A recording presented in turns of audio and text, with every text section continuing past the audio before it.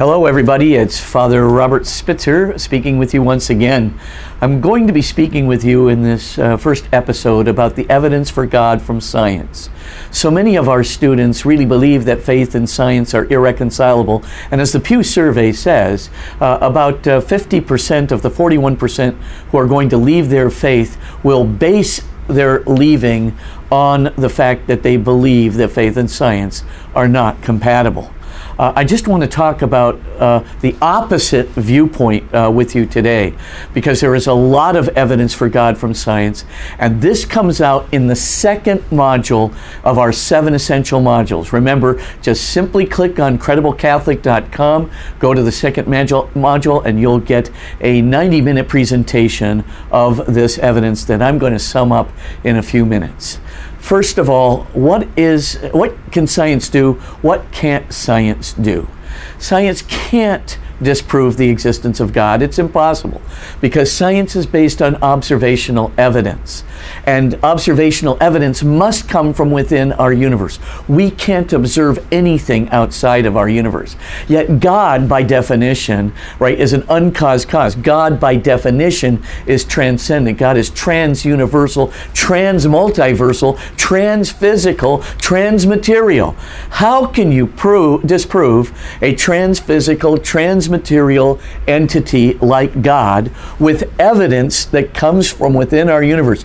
Merely physical evidence, merely universal evidence, right? You can't do it. We can't observe God outside of our universe. There's no way you can disprove the existence of God from science using necessarily observable data. So there's also very good reason on the 90-minute module where I talk about why scientists cannot show that the universe doesn't need a creator. But why do we think that a universe does need a creator? Why do some of the best physicists in the world believe that a universe does need a creator? I'm going to talk about 3 areas of evidence. The first is called space-time geometry proofs. The second area is called the entropy, and we'll explain it in a moment. And the third area is called fine-tuning of initial conditions and universal constants. Just a brief overview of these much bigger areas covered in our second module in crediblecatholic.com. First of all, the Borda-Vilenkin and Guth proof. That's a space-time geometry proof. Who are these people? Arvind Borda is a physicist up at the Kavli Institute, the University of California, Santa Barbara. Alexander Vilenkin is the director of the Institute of Cosmology at Tufts University. Dr. Alan Guth is the High Chair of Cosmology at Massachusetts Institute of Technology, and also is the father of inflationary cosmology, one of the most important dimensions of the contemporary Big Bang theory. These 3 individuals got together in 2003 and published a proof now called the Borda-Vilenkin Guth proof, or the BVG proof. And essentially it shows, on the basis of one condition, namely that a universe or a multiverse or a string universe, that if it meets this one condition, that if it has an expansion rate greater than 0, no matter how small, that universe will require a beginning. This applies to our universe. And of course, every multiverse must be inflationary. Therefore, every multiverse must have an expansion rate greater than 0. And we also know every string universe in the higher dimensional space of string theory must also have an expansion rate greater than 0. And every oscillating universe must have an average expansion rate greater than 0. An oscillating universe is, the bouncing universe hypothesis, expanding and contracting. Every known universal or multiversal hypothesis currently requires a beginning according to the Borda-Vilenkin and Guth proof. But that's not the only evidence. The second kind of evidence, also talked about in great length in the 90-minute module on crediblecatholic.com. That is called entropy. Entropy just simply means order within the universe. Now, order essentially means disequilibrium, as it turns out. Hot places over here, cold places over there, right? But entropy is a very important indication of the age of a physical system. And of course, the universe is a physical system, so it's also an indication of the age of the universe. And here's the thing with entropy. The order which is necessary for any change to occur, the order that's necessary for a physical system to do anything, it actually breaks down over time. And that's called entropy. It gets used up. It gets broken down. And finally, the whole system runs down. And entropy is an irreversible process. So we start with a lot of order in the universe, but over the course of time, as physical systems continue to do work, they lose a little bit of their order every single time work is done by this physical system, irreversibly, until the finite amount of order in the system, the finite amount of disequilibrium in the system is completely used up, at which point, of course, the universe could no longer do anything. Now it's like, think of it like a toy soldier. You wind up that toy soldier, and the winding up part is giving it order. You're putting tension in the spring. Then when you let the toy soldier walk, it walks until it uses up all the tension in the spring, at which point the toy soldier cannot do anything more until it's wound up again. Sort of a crude analogy, but you get the point. If the universe really were an infinite time old, if it really had been around for an eternity, for an infinite number of seconds, the universe would have reached maximum entropy. That's maximum disorder. And the universe would not be able to do anything today. It would be a dead universe. But the fact is, the universe is at a very low state of entropy. There's still stars being formed. There's still gases being burned. There's still planets being formed. And there's still physicists thinking about it. For all intents and purposes, then, what we are seeing is a low entropy universe, when our expectation of an infinitely long universe would be a universe at thermodynamic equilibrium, that is to say, a dead universe. We clearly do not have one. It implies, even by the latest criteria for entropy, it implies that the universe has not been around for an infinite amount of time, a finite amount of time, which in turn requires a beginning. Now, if you put these two pieces of evidence together, the massive amount of evidence from entropy, the massive amount of evidence from the Borda-Vilenkin and Guth proof, and you put them together, what you wind up with is that a multiverse needs a beginning. Every multiverse needs a beginning. Every string universe in the higher dimensional space of string theory needs a beginning, right? Every oscillating, bouncing universe, expanding, contracting, needs a beginning. Our universe needs a beginning. It's inescapable. And one of the developers, the formulators of the Borda-Vilenkin and Guth proof, Dr. Alexander Vilenkin at Tufts University there, the director of the Institute of Cosmology there, he put it this way. I'm going to give a paraphrase, but pretty close. It is said that a good argument will convince a reasonable person, and that a proof will convince even an unreasonable person.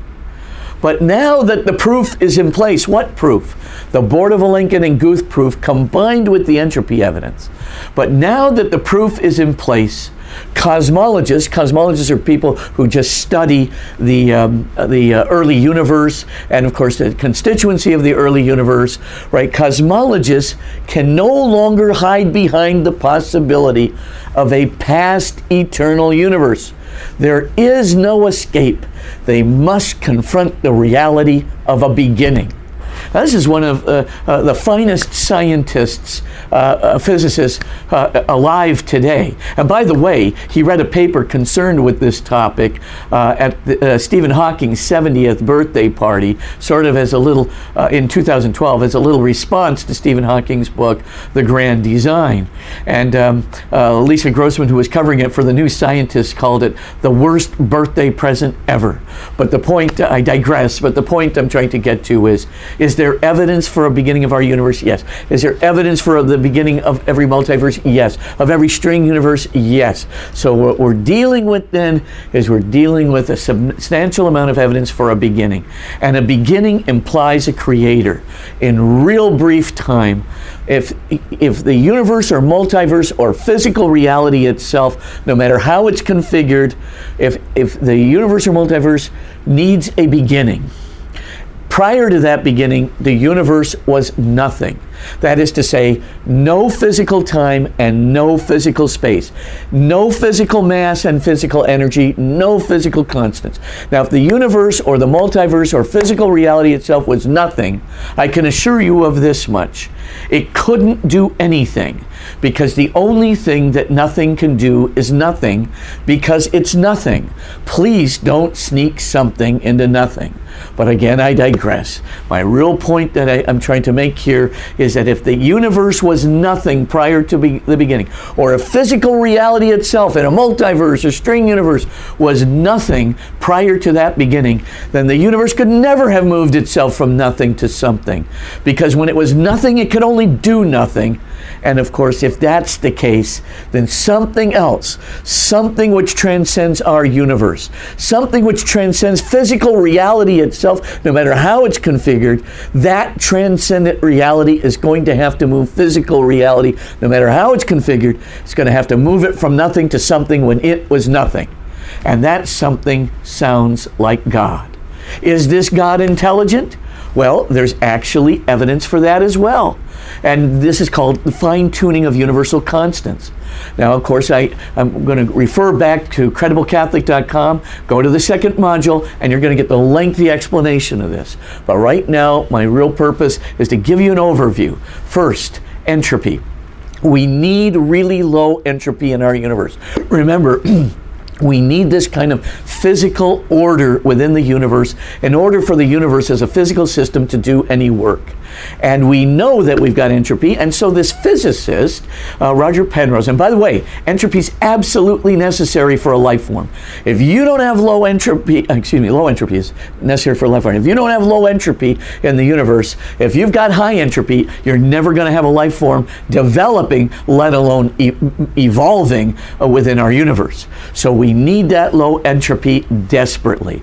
So Roger Penrose, very famous physicist at Oxford University, calculated what the odds would be against low entropy at the Big Bang. It came out to 10 raised to the 10 raised to the 123 to 1 against. That's the same odds as a monkey typing the entire corpus of Shakespeare by random tapping of the keys in a single try.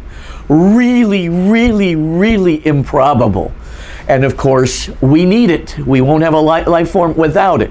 So you mean to say that the odds of us having the low entropy necessary for a life form is about 10 raised to the 10 raised to the 123 to 1, about the same as a monkey typing Shakespeare? The answer is yes.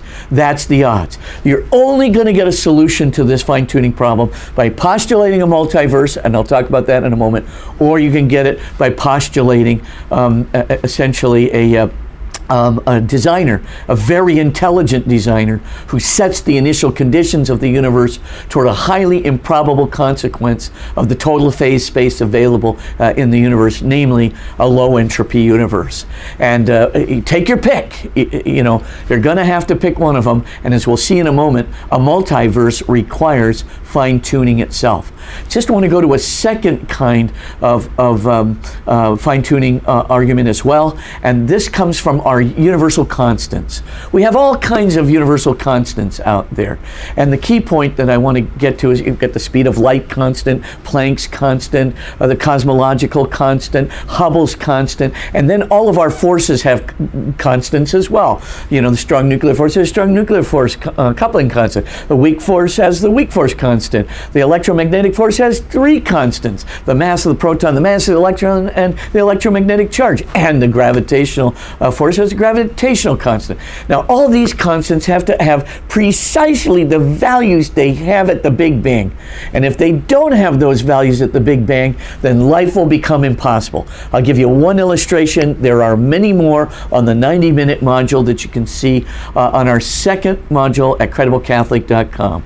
Here's one, for example. example, if you altered that gravitational constant or the weak force constant by 1 part in 10 to the 50th, 1 part in 10 to the 50th. That fraction is so small, it's a decimal point followed by 49 zeros and a 1. Teeny little fraction, higher or lower from the value we just happened to have at the Big Bang, then either the universe would have been in continuous explosion as it expanded, which would have devastated every life form, or alternatively, the universe would have collapsed into a black hole with infinite crushing capacity, which would have devastated any possibility of a life form. You mean we averted complete universal disaster by 1 part in 10 to the 50th in these two constants? Absolutely. Hey, the same applies for the strong nuclear force coupling constant. The same applies for the mass of the proton, the mass of the electron, and the electromagnetic charge. The same applies to the resonance levels necessary for carbon. I mean, it's literally, you know, the odds of all these constants falling into place,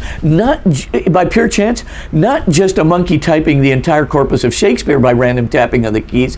This would be a monkey typing the entire corpus of English literature by random tapping of the keys in a single try. Impossible to explain by any kind of random chance occurrence. You're either going to have a multiverse, or you're going to have a designer God.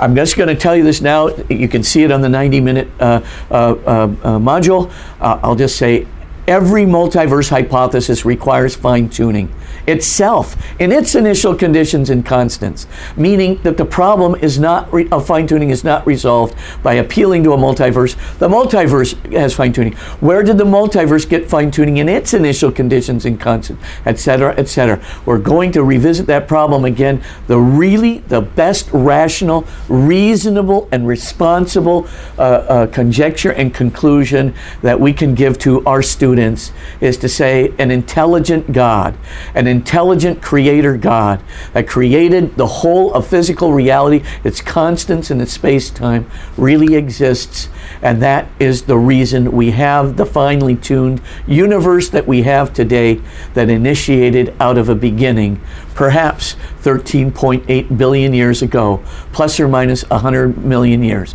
or perhaps a longer time ago, but a beginning it has, and a creator is implied by it.